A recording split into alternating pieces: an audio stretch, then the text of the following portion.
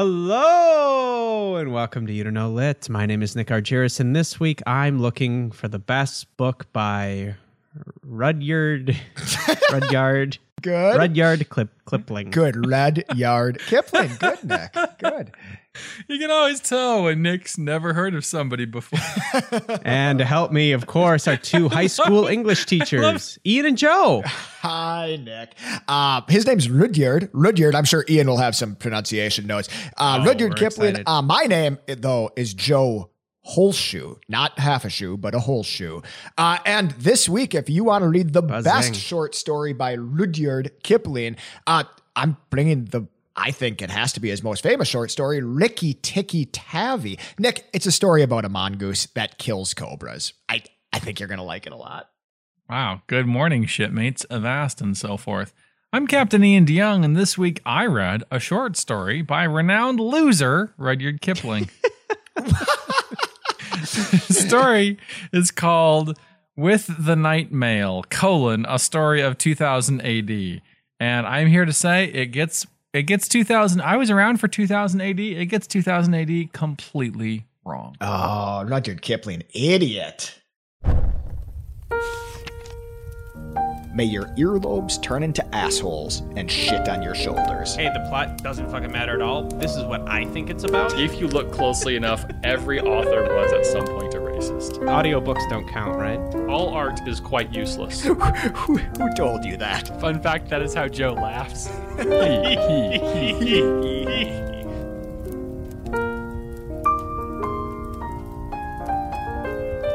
And that is NIGHTMAIL. Correct. Why are you so obsessed? Did you really want it to be a masculine? Endless spellings. It could be, Let's count him down. Let's talk about a Surd Knight. Yeah. Who is a mail carrier, during the day, of course. Or maybe it's a medieval knight again. But no, it's like it takes place in the medieval time, but it's at night. Mm-hmm. And it has to do with a male character, like sexually a male. Sure. Yep. What are some other? You said endless, so what are some other ones? So we could go back to knight with a K. It could be a knight again, just a male knight. Okay. I feel like you already said that one. Like, can we make a matrix for this? Some sort of mathematical. There's not an infinite number of solutions. There's like 16 or something. Well, right? I think I'm forgetting one of the probably most obvious one. It could be a knight male. So, what does that mean? Like a knight male? So why are we doing a week featuring a terrible, terrible person? He's fine. Oh boy. He's fine. Oh, yikes. Let me just read you this. The first thing that comes up when you say Rudyard Kipling, problematic. Kipling has been labeled as a colonialist, a racist, an anti-Semite, a misogynist, a right-wing imperialist, warmonger, and the list goes on. So tell me more again, Joe, about how he's okay. Good guy, huh? Okay. I'm not here to defend Rudyard Kipling. I'm here like to you defend were, though. Rikki Tikki Tavi. I don't know. These people, they're products of their time. Like, he was born in colonial India. What's he gonna be like? He's like, oh, hey, we're really horrible and we shouldn't be here. And like the essence of my existence probably is incredibly immoral. Maybe. To answer your question, Nick, the reason we're doing Kipling today, and I just want to point out that his first name was Joseph, so yeah, Joseph Rudyard Kipling. Oh my God, the story is unwinding in front of us, unraveling. He was born on December 30th, and as we all know, this episode is coming out shortly before December 30th. So around then, yeah. Happy birthday. Happy birthday, Rudyard Kipling. Renowned loser, Rudyard Kipling. Joseph. Big fan of the show. Joseph Rudyard Kipling. I don't know if I want him to be a fan of the show. We can't control who the lit heads are, right? Wow. Okay. Sorry, I just caught that. I was thinking about how most authors are terrible. Well, yeah. And that he just joins the club. Every author was at some point a racist, but yeah, I think there's and we'll talk about him. There's stuff about him that particularly sets him apart in terms of being grody. Oh, extra grody. Right. Like every author was at some point a racist, but Rudyard Kipling was at all points a racist. That's good. When we eventually update the intro in, like 13 or 14 years, maybe we'll just put that in. I hope so. Well, welcome, Lit Heads, to You Don't Know Lit, a weekly, or as we call it, a Strongly podcast, where every week we pick a theme, and Ian and Joan bring a book. Ian and Joe bring a book, and we battle it out and pick a winner just to piss one of them off. And you know what, folks? Every week, yeah. Every week that we do have a competition, it does work. One of us leaves here enraged.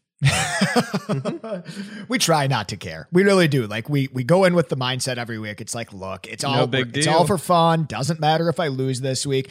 But then when I go upstairs and my wife asks me if I won or not, I just feel the shame. I feel the shame and the eyes. Lit Heads, you may know that I recently, and by recently I mean nearly a year ago, welcomed my first child into the world, my son, and he has a look of, I want to say it's disappointment tinged with regret when I do come out and I tell him that I've lost. So, Ian, so your son is a year old. Close. Yeah. We've been doing this show for more than a year. Yeah. So I guess the question is, who do you love more? Who do you love more? Who do you love more? Well, do you love Freddie or do you love us? And you don't know. Yeah, and don't answer.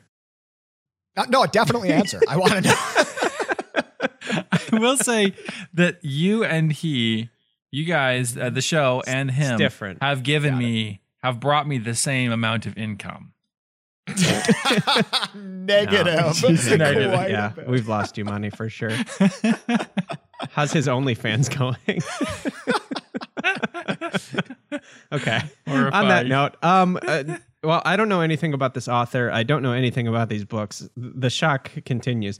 Joe, do you want to take 30 seconds and tell me what? Hang on. Oh, okay. Yeah, for what? Nick, I set you up perfectly by saying we don't make the rules, and then you didn't give us any rules. Oh, I didn't talk about the rules. Ian threw the alley-oop, and Nick airballed. That's a basketball. Basketball week. Despite the ever-ending attempt for distraction, we do have show rules. Rule number 1, only unavoidable spoilers, gentlemen, but for these books, tear it up. I don't really care. Rule number 2, omit needless words, Joseph. Omit needless words, Joe. And rule number 3, winning isn't everything. It's the only thing that matters here to Ian and Joe. So Joe. Yes. Take 30 seconds. All right, Nick, I got to tell you a lot about snakes. Nick, do you know that snakes are responsible for 1 million deaths in India in the past 20 years? And that in some areas you have about a 1 in 100 chance of dying of a snake bite before you get to 70? That's going to be really important because if you don't hate snakes going into my short story, Ricky Tikki Tavi is going to read kind of like a villain as he methodically works his way through the garden, killing every snake that he finds. Nick, Ricky Tikki Tavi, Rudyard Kipling, most famous story. It's about a mongoose. Cool. So a mongoose bashes snakes. All right, Ian, 30 seconds. Awesome. I'm sorry. I'm hung up on the fact that the mongoose is like St. Patrick driving all the snakes out of Ireland. Right. The story I read this week, Rudyard Kipling's With the Night Mail, dares to ask the innovative question, what if blimps were incredibly fast? This is one of the 2 science fiction stories that Kipling wrote, and it's like nothing I've ever read, complete with daring rescues, lightning storms, and high-altitude hospitals. It's surprisingly a not racist story, but again, its author, Rudyard Kipling, was totally a racist. Yeah, he was. Great. Well, here's the thing. Ricky Tikki Tavi, I've at least heard of it. So, Hey! Joseph, let's start there. love it. Let's start with a nice solid foundation of snakes. Love it. All right. I feel Nick. like, hang on. If you built what if you built a house? A floor of snakes. Us out of snakes. I feel like it would not go well. It'd be a dangerous house. That was the 4th pig, but he did not make it. He didn't even make it to the wolf. The snakes ate him immediately. All right. All right, Nick, I'm going to give you a little bit of good, wholesome background about Rudyard Kipling, and I'm sure Ian's going to come in and have some things to say. Right. Rudyard Kipling was British. He was born in India. His dad was a sculptor and pottery designer, and his mom was a McDonald girl, which Didn't mean anything to me. Sorry, but is that like a apparently- Red Bull girl? What is that? Yeah, she wore What do you clown mean? makeup. You wore a lot of yellow and red. Yeah, McDonald's girl. No, her last name was McDonald, and apparently it was like these four. By that token, I would say Okay. that when I married my wife, she was an Oxnard woman. Yes. Okay. Well, okay. These girls have their own Wikipedia page. I had never heard of them before this week, but apparently there were four girls that were really famous for getting incredibly good marriages for themselves, right? Like it was four girls and they all married like dukes and lords. Like Rudyard Kipling's cousin was prime minister of England 3 times. Like it's high class, high status. The same cousin? The same cousin. That also confused me. Okay. Like in a row. He was just the. They're weird about their prime ministers. They just kind of pop in and out. Yeah. Okay, Ian. It's not so much of a commitment. Okay. Anyway. Like if they hate their prime minister, they can say, "Yeah, we want to have an election now." It doesn't have to be Yeah. every 4 years. So Right. Huh. But then, I like that. like sometimes if they want to switch parties, if their old guy is still in charge of the other party, he just becomes prime minister again. right. Yeah. I do wish. I mean, not to get all political, you guys. And we're not going to do much political stuff this episode at all. I know. Right, I do wish that in America we could just be like, "Yeah, I hate everything. Can we elect a new batch?"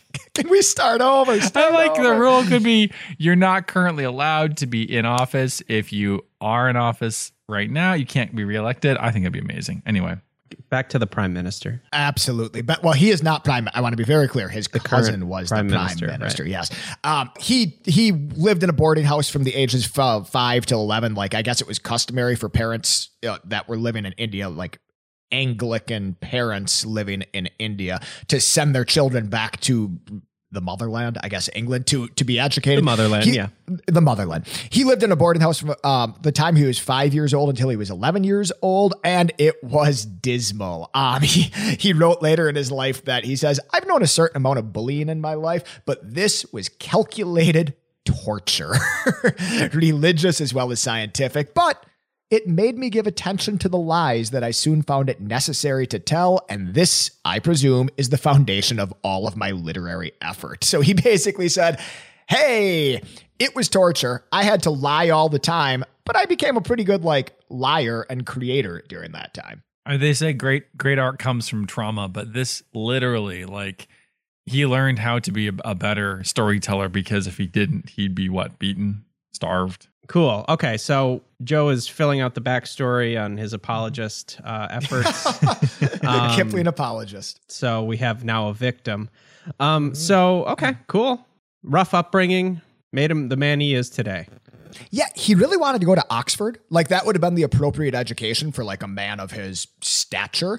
But he wasn't that bright. Like, he didn't have the grades for an Oxford scholarship, and he didn't have the money to go to Oxford without a scholarship. Those are like the two things that You do need. Yeah. You need one or the other. Yeah. And he didn't have either. So he moved to India for really the first time in his life. He was born there, but then he kind of moved there as a 16-year-old. Okay. And he got a job as an assistant editor of a local newspaper. And he took to it, what's the phrase? Like a duck to water, right? Yeah. Like, Yes, for sure. He took to it like an Englishman to colonialism. like a duck to water. like a cousin to the prime minister. prime minister. Thank you.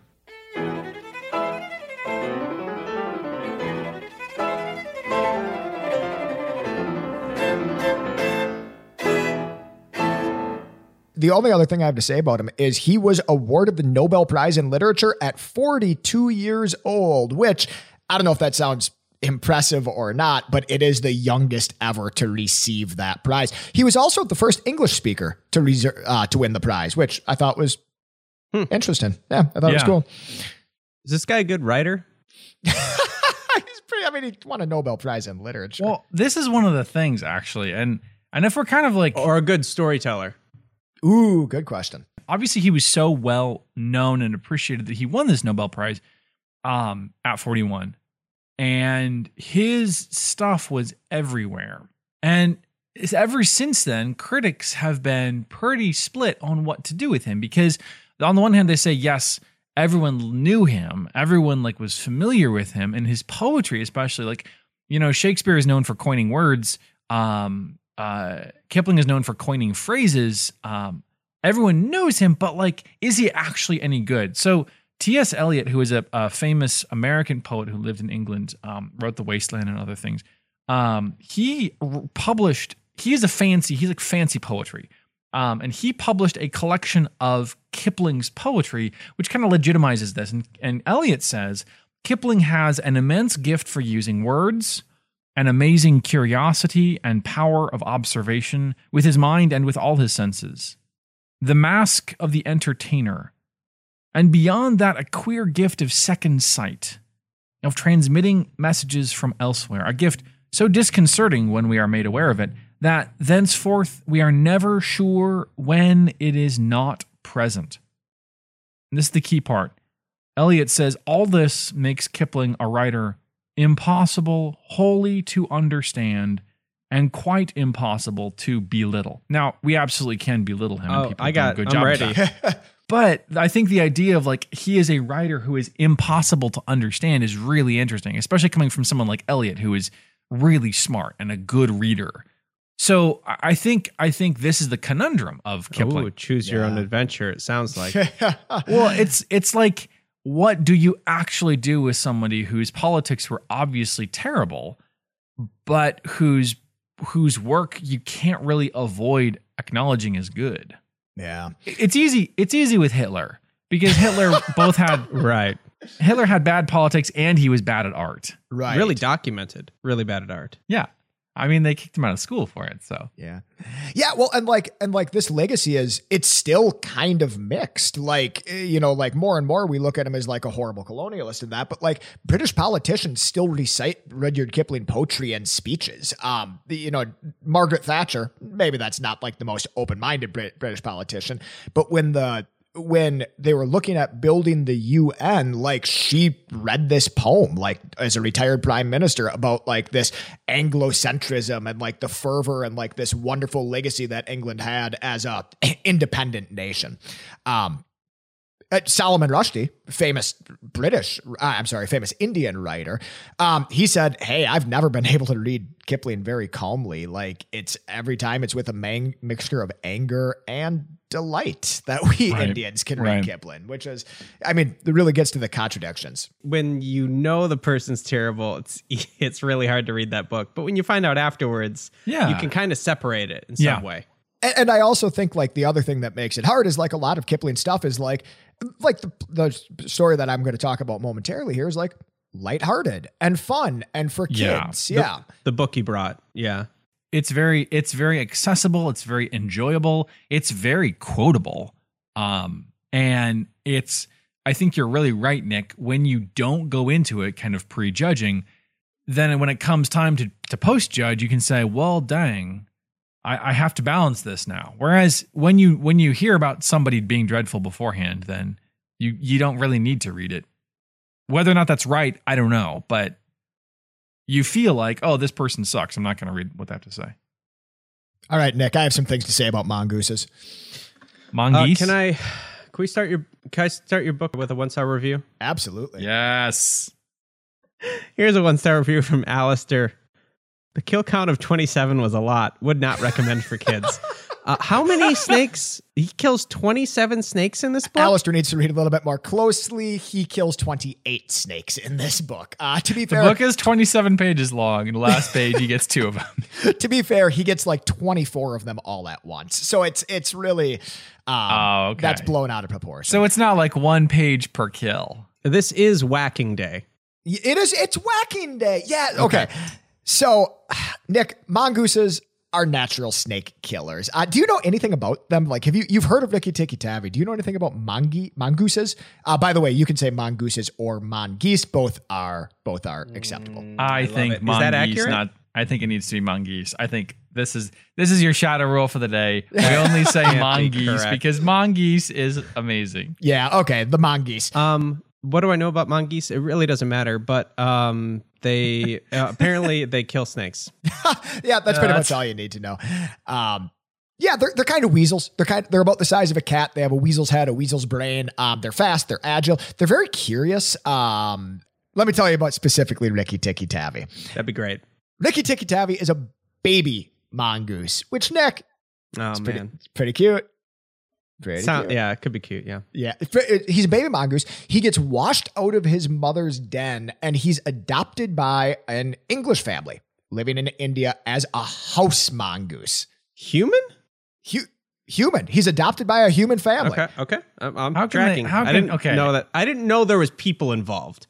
Do you understand? I thought Yes. this was like an animal story. Oh, okay. So it kind of is, right? Like there's in this book in this short story, there's animal world, like the animals can all talk to each other and there's like drama between the animals, but then there's also like human world in which the humans talk to each other and they have Rikki Tikki Tavi. I want to be very clear, the humans in Rikki Tikki Tavi do not talk to each other. Humans do not talk to animals in this book. Oh, good. Thank God.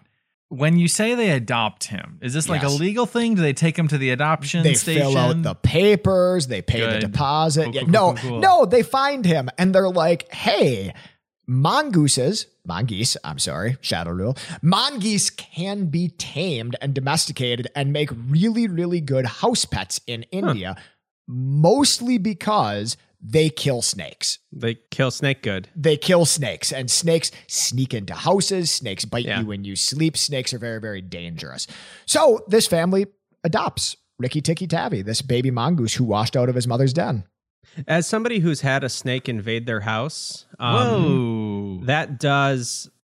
I think you're right, Joe. I think unless you've been face to face with a snake Right? and you hate them, this might be a tough pill to swallow. Sure. But I hate snake. So tell me more about how they die. Yeah, okay. So the whole story is pretty much like this progression of Rikki Tikki Tavi is there. He lives in the house. He meets a couple of snakes. The villains are Nag and Nagaina, who are husband and wife cobras, and who are about to hatch 25 eggs. Babies. They're baby babies. snakes, Oh, God. yes. Okay. Yeah, oh yeah. All right. Do they make like cute meowing noises? They just say mama and dada a lot. The baby snakes? Yeah. Mom. I can't say mama as a snake. Yeah, that's really bad. Yeah. That's bad. That's Well, there's not a okay. lot of S's in mama and like. I always thought it was weird how there was like the whole snake thing, but then there was somebody named Snape. And Right. that was just kind of Yeah. confusing. Like, is he a snake? You know, like, Well, I think he's supposed to like kind of seem snake-ish. Yeah. My sense of that is, so I had long conversations with my English professor in college about how good the names in Harry Potter are, and they mostly Oh. are. But my sense is with that one, she just kind of ran out of stuff to do, and she's Right. like, I need Yeah. snail, Let me just snail, change this letter. snark, snake, Snape. I think she was trying to throw us. Well, and it does sound menacing, Oh. right? Like it's the s and the p, right? Speaking of terrible authors. So the this newly adopted sweet precious mongoose is Sweet about baby to mongoose. kill this entire family. Where were you, Joe? Absolutely. That's kind of the whole story. Is that it? How long is this book? Yeah. Yes. I listened to it on audiobook. It was about 30 minutes long. So it's just a little. Holy cow. Yep, Okay. it's just a little So baby. this is a short story. It's a short story. Kipling the shorts. Kipling shorts. Yes. Perfect. Okay. So what's the overt message here? Yeah, okay. That's a pretty good question because when you read this book, it is just kind of like a kind of compelling, kind of interesting little story where Rikki Tikki Tavi kills the snakes that have invaded the garden, right? Like he kills the daddy snake. And then you might think that he kills the Just mama a slaughter snake next. for 30 minutes. Okay. Listen, people, if you like hearing about snakes get murdered straight to death, this is the book for you. Strap in. Some aren't even born yet. Keep going, Joe. Yeah, I would say most aren't even born yet. The majority of the snakes are Like- not born yet. 25. Well, I don't know that there is like a super overt message here. Like this is a story that comes out of Rudyard Kipling's childhood in India. This is a story that like it's actually an adoption or an adaptation of an old Indian fable. And I think the message is, hey, snakes are dangerous and you should be careful of them. We live in India. And if there's a mongoose around, maybe just let him do his thing. Okay. I read an interesting. I can offer a possibly off base interpretation, which kind of answers the question differently. There's got to be more meanings behind this. No more meanings. It's a story about snakes. you've got a native creature, right? You got your useful little mongoose, who ends up being rescued by English people, by the avatar of the colonizer. Colonialism. Here we go. Well, right. So it's Eating babies. One interpretation is like there are good natives and there are bad natives, and you gotta make sure you choose the good ones, your mongoose, because they will protect you from the bad ones who want to kill you and bite your babies and stuff, and kind of have this animalistic desire to sort of reproduce and take over and have 25 babies and stuff, and recolonize your garden land. And I think it maps pretty neatly, maybe for me a little bit too neatly. It seems like a little bit too much of a slam dunk, but that's one interpretation that says, hey, you've got your clueless outsiders, humans, and you've got your animals who are natives, and choose your animal companion wisely. It's a straight up fable, right? Like it's a straight up like animal. Is fable. it narrated? Yeah, it's definitely narrated. It's narrated, so they don't have inner dialogue. Nope. No, you don't get a lot of inner thoughts. Like it's not from the point of view From of the Nicky egg. Ticky Tapp. Oh, I love the eggs page. Joseph, Yes. thank you for bringing your animal story to us today. Mm-hmm. Mm-hmm. You know what? There should be more thank yous on this show. Nick. I like that. It's very That's a dignified. good point, Ian. Thank you for bringing that to us. Of course. Well, now you're overdoing it a little bit, but Oh, thank you. okay. No, you are. This joke is working.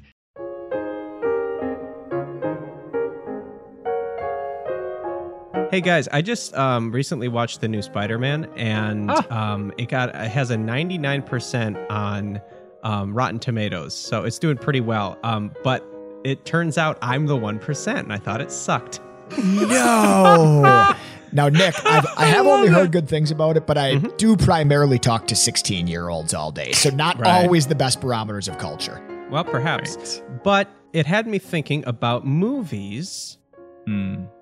And Good. It's a movie. That's really solid. And then books. Right. And so I was thinking you guys could, in no way relation to Spider-Man, maybe bring some books that are novelizations of movies. Right. So, like, as you were watching Spider-Man, you were like, boy, I don't know. I feel like what I really need is this movie in a 350-page version.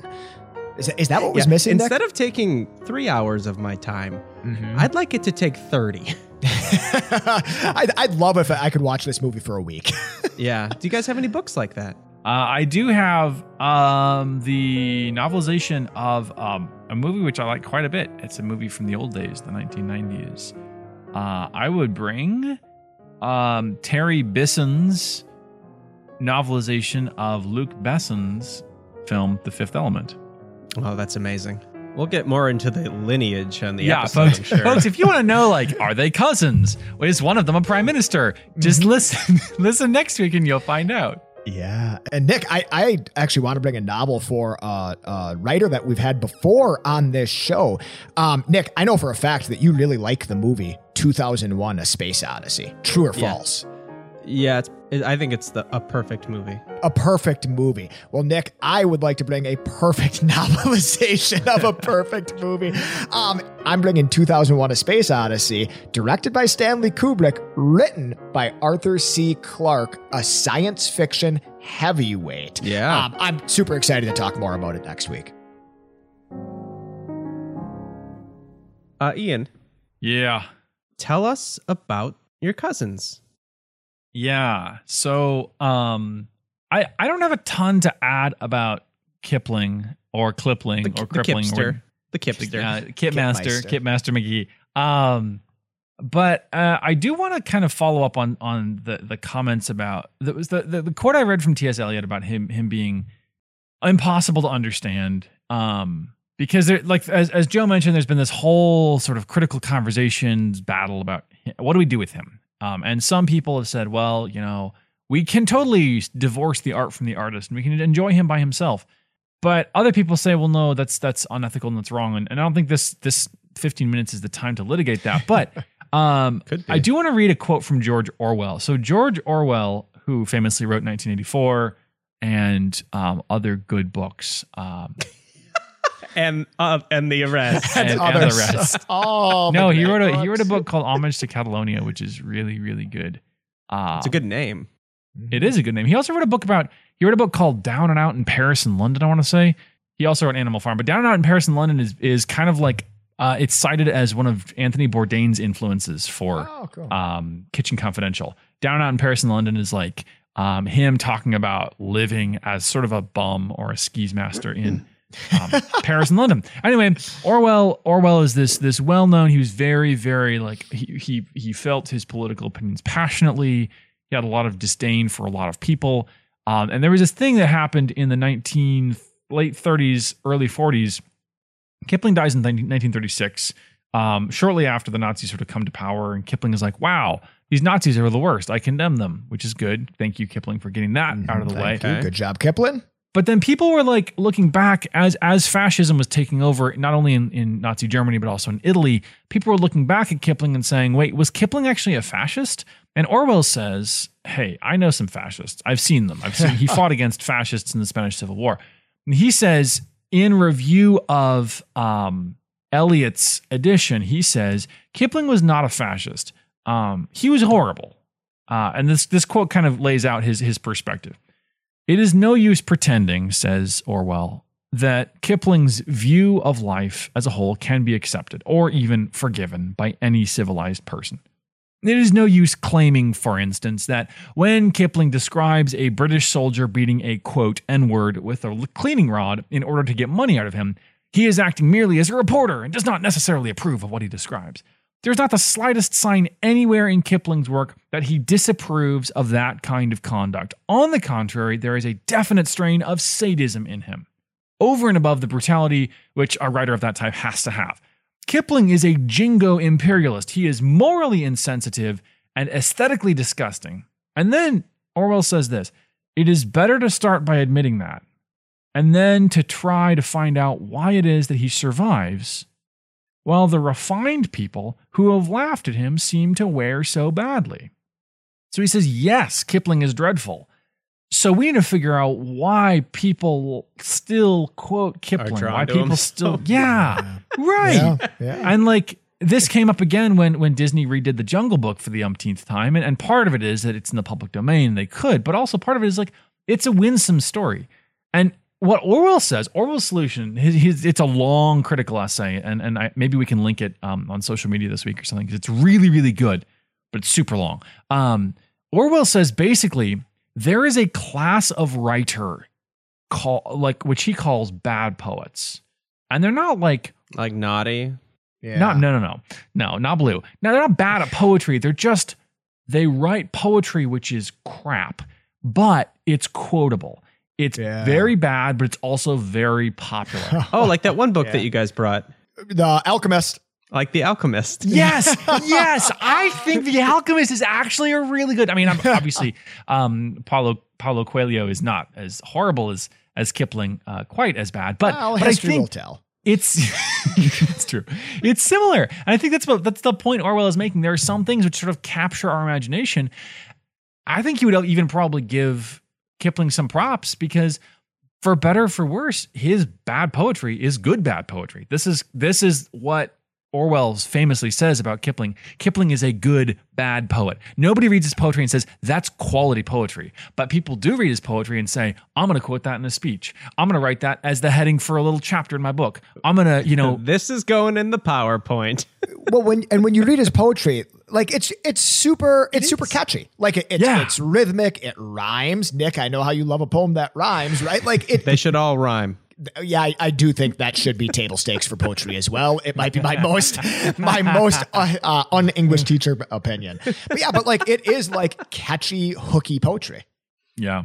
You know what I think? What do you think? These people don't have to occupy space in my head. Their stories can, but they don't have to. Sure. Who cares about Rudyard Kipling? Yeah, sure. He's dead. Fan of the show? Dead. Perhaps, we don't encourage it. Some fans of the show we really publicize. If he wants to listen, I guess that's fine. But I think I tell my students, like, you don't, like, they talk about, the author means this, the author means that. I say, like, well, the author's dead. The author's out of the equation. What we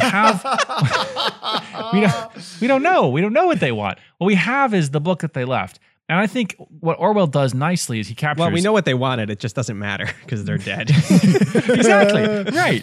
what Orwell's saying is, yes, he was a sadistic imperialist, morally insensitive. And I love this. The crown of his like list of bad stuff is aesthetically disgusting. Oh, yeah. So Orwell. like, this is the worst sin for Orwell. But he says, yeah, we start out there and then we say, okay, what is it that makes him so renowned? And maybe, is there some value in it? So I think the story I brought this week is kind of valuable. I think it's kind of cool. Sure. He wrote 2 science fiction stories, Kipling did. He wrote this one and then he wrote a follow-up. And the follow-up I didn't read because in the follow-up, there's been a global plague and a bunch of people are dead. And I was like, hey, I don't need the bandwidth. I don't have the bandwidth for that.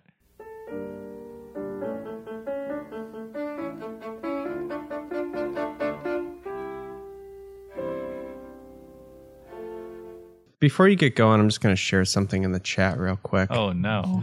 I always get nervous when you guys send things to the chat. I think just to make a visual kind of understanding of where we're going with this. Uh-oh. Okay. There we go. Waiting. 1 second. Nick has sent a picture of a knight. Is this a specific knight? Should we know who this is? This is the night mail. This is the Frick. knight in mail. Yeah. I hate this. Chainmail. Good. Well, no, that is plate mail, Nick. You play Dungeons and Dragons. But you he should know has, that. He no, has but he has, chainmail has- over his ween. yeah. He does have And chainmail over his weed. it's- Presumably to pee. Oh my goodness. Like the flap in the boxers. Oh, this is the Presumably. worst. He also has it under his armpits, so let's be clear. For deodorant. Anyway, now we talked about this so much we have to post in our socials this week. Nick, Possibly. you better say this. So this book, this short story, sorry. It is a strange story. It is imaginative. Some of the criticism I read kind of framed it as this is the sort of thing that hard science fiction, old friend of the show, hard sci-fi, tries eventually to be. So this is rigorous. He's like, hey, if I'm going to make an argument that blimps are now the fastest mode of air travel, I better defend that. I better like come up with some pseudoscientific explanation of why. Is that how he delivers the mail? With the blimps. Blimp mail. Yeah, they put them on the Is blimps. this is this a story about the Postal Service? Hey, Ian, what's your book about? Yeah. The story is about a future world where the mail is delivered by super fast blimps. Amazing. Wait a minute. Are you serious? Yes. That's amazing. Oh my God. Are you? That's Okay, I was the, just trying to make fun of your book. that's No, the mail. this is the story. This is the what if that goes. The what if in Kipling's mind is what if mail, but in blimps that are super fast. What's the mechanism to get the mail all the way from the sky to somebody's house? Right. Is there a chute? Do you drop it down the chimney? Well, I don't think Little parachutes? Oh, that's adorable. Tiny Baby envelope parachutes. parachutes. Like That's little very gifts. most likely it's actually smaller blimps. I would not say it's parachutes, but Oh, so he's a but- fleet of smaller blimps within the large blimp. Okay, of course, that makes sense. Cute. Yes. of right, course. like eggs Driven by like little 20 mongoose. 25 eggs. no, the blimps mostly carry the mail like around the world. These are circumnavigating the globe blimps. He doesn't really get into how the mail gets from blimp to mailbox, but given the fact that so much of this world is air focused, it's probably something. Little tiny drones. It's probably something. That's for But sure. the kind of the follow up to this is that the mail company basically runs the world. The mail company are the people who control air traffic and also therefore anything pertaining to air traffic. This is amazing. This is Dune. Like he wrote Dune. No, He who controls the spice controls like there's the Yeah. mantis and He who controls the mail controls the world. controls the blimps. Well, I mean, it's kind of true, but also it's way better than Dune could ever hope to be. I'm just digging in on my anti-Dunes. That can't be Oh. correct. There's no way this book is better than Dune. Well, this is the thing. I will say this for Dune. At least Dune has kind of like a dramatic arc. This story is much less about so in Rikki Tikki Tavi, Kipling is like, dude, we're gonna have an epic Mongoose v Cobra showdown. Mongoose we'll see who wins. 27. Yes. Mongoose versus Cobra, who would win? And this is less about Kipling saying male versus the sky. Who would win? He's not so much. I mean, I guess that's kind of the overall arc, but it's more like Kipling saying, "I have this great world I would like to introduce you to." How long is your book? It's not long. These are both shorts, Kipling shorts. This is I think it clocks in at like 30, 40 pages somewhere. Oh, in wow. there. Okay. Yeah. So what's the premise of the book? You have this man who is just controlling the sky with his mailbots, his egg drops. He's dropping eggs of mail all over the world. And before Dr. you Eggman. answer, I'm going to need you to look at the chat one more time. Okay. All right. Nick. If you could. Nick is photoshopping this show live. You've heard of like live blogging. You've heard of live tweeting. Yes, Nick is photoshopping live. It's basically that man with chainmail underneath his armpits and over his crotch, wearing a hat. That's basically all it is. What kind of hat? A mailman hat. A mailman hat, yeah. The design with the shiny black brim and so forth. And it's at night. The story is like I say, the story is less about like will they fight off the pirates and get the mail to the sick child on time. It's more like there is our narrator boards a ship, a dirigible, and he is going to learn about the mail trade, and we learn with him along as he goes. And so there are things like as I mentioned, there are blimps that are crashing because they were poorly designed, and there are blimps that ran into an electrical storm and got zapped. And he has this really beautiful and kind of trippy description of what happens when technically it's a dirigible. It's hard-sided, so it's got this metal skin. What happens when that? I don't know what that means. Goes through a blimp is soft. It's got canvas or cloth envelope, like think and a dirigible like the Hindenburg it's got thin metal. I never knew that.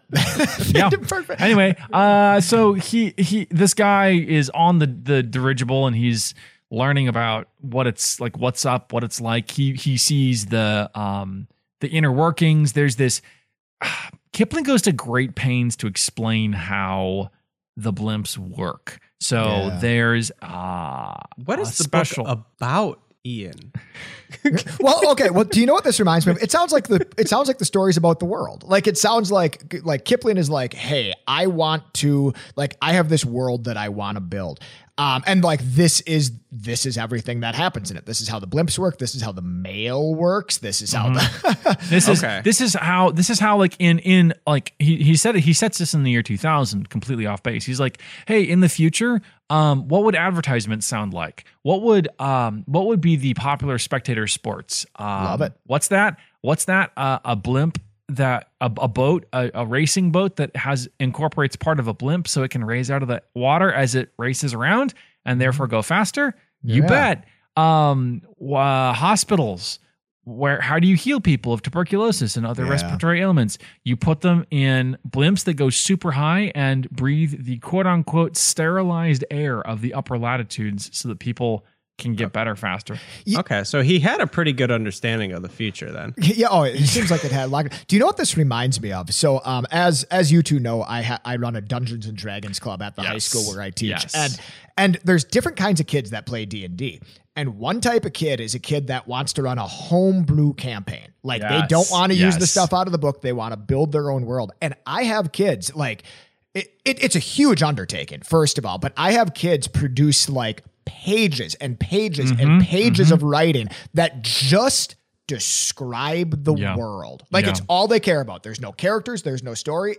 This is how the markets work. And this is who runs the police. And this is who's in control. Like this sounds like Rudyard Kipling has a homebrew campaign. Do you just immediately give those kids more homework? It's like you need to be thinking of something else, kid. Yeah. This is kind of akin to, I guess, here's your Hobbit fact for the day. Tolkien talks about the idea of mythopoeia or mythopoesis, which is basically where you're building the focus is what's underneath the chainmail. It's world building. Okay. All right. It's world building. It's the whole point of it is building the mythos of the world. He anticipated steampunk. It does sound a little steampunky. Yeah. Well, I think he got the idea of extremely fast intercontinental travel right. Airplanes? I mean, sub out airplanes for dirigibles, and like, you've got it. Like, he envisions a world which is incredibly interconnected. It is globally interconnected at an incredible fast rate. So you can get from, point A to point B across the Atlantic, across the Pacific, around the whole world really, really fast. He imagines powerful lights that can pierce through the clouds and act as beacons for the ships, the dirigibles to find. And some people say, oh, like those are like lasers. He it's a bit of a stretch.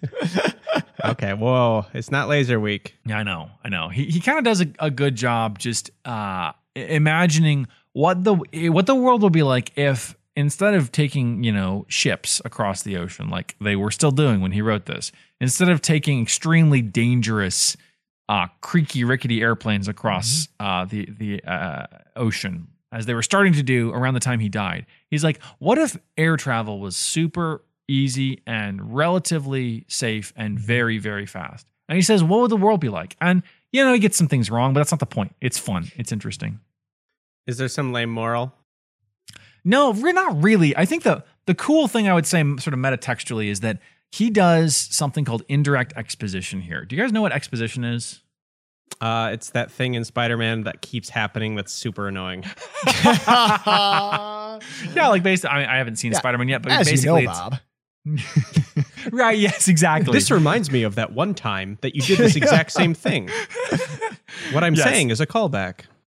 And what he does is he does this the sort of backhanded or subtle way, which I really, really like. It's suggestive. It's building the world through allusion, stray comments. Yeah, it's good. It's very engaging. It makes you want to say, wait, what? Tell me more about that. I want to know more about that. And it's really good author craft. Like it's not heavy-handed. It's subtle. It's subtle. Well, here's the thing. I've never heard of world building in 30 pages. It's kind of it's pretty bold. I think obviously there are holes, but I think one of the things is he focuses on world building to the exclusion of story. Like, there is not really a dramatic, will the wrong mongoose kill all the snakes? It's like, will he get around the world, I guess, super fast? Yes, he will, because that's what happens. So they do that. They get around the world fast because it's a blimp.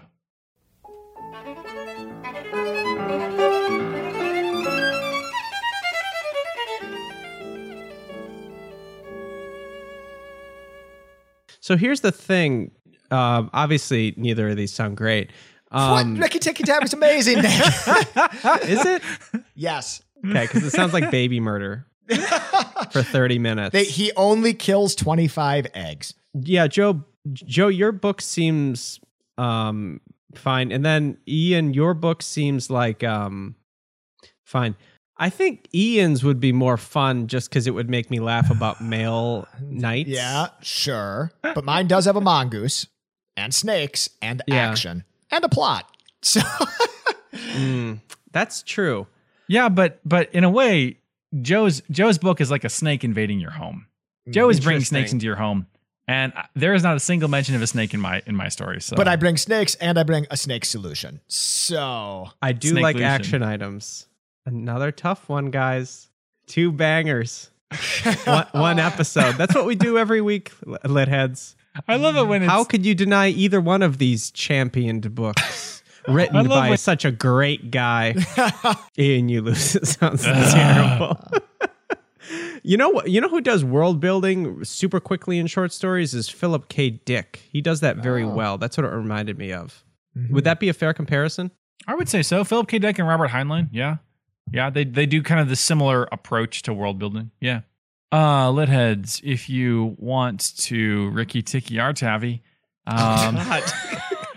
Litheads, you can go ahead and give us a 5-star review on iTunes. We love to read what you think about the show as long as it's nice. Or you could even give us a really mean review in terms of your words, but still give us 5 stars. That's fine. That would tear us apart, but as long as those stars are lit up, then we're good. You can also follow us on social media, Instagram, Twitter, and Facebook. We are active there. The more active recently. Great time to hop in and renew your love affair with social media, which is totally not rotting our society to its For very sure, core. not problematic at all. You can take a look at our website where you can find all of these episodes of the show to this point, and you can also submit a book or a theme. We have a lot of books submissions recently, which we haven't gotten to. We pledged to you we're going to get to those at some point. Yeah, maybe in the new year. Hey, Yeah, Joe. hey, and Litheads, Happy New Year.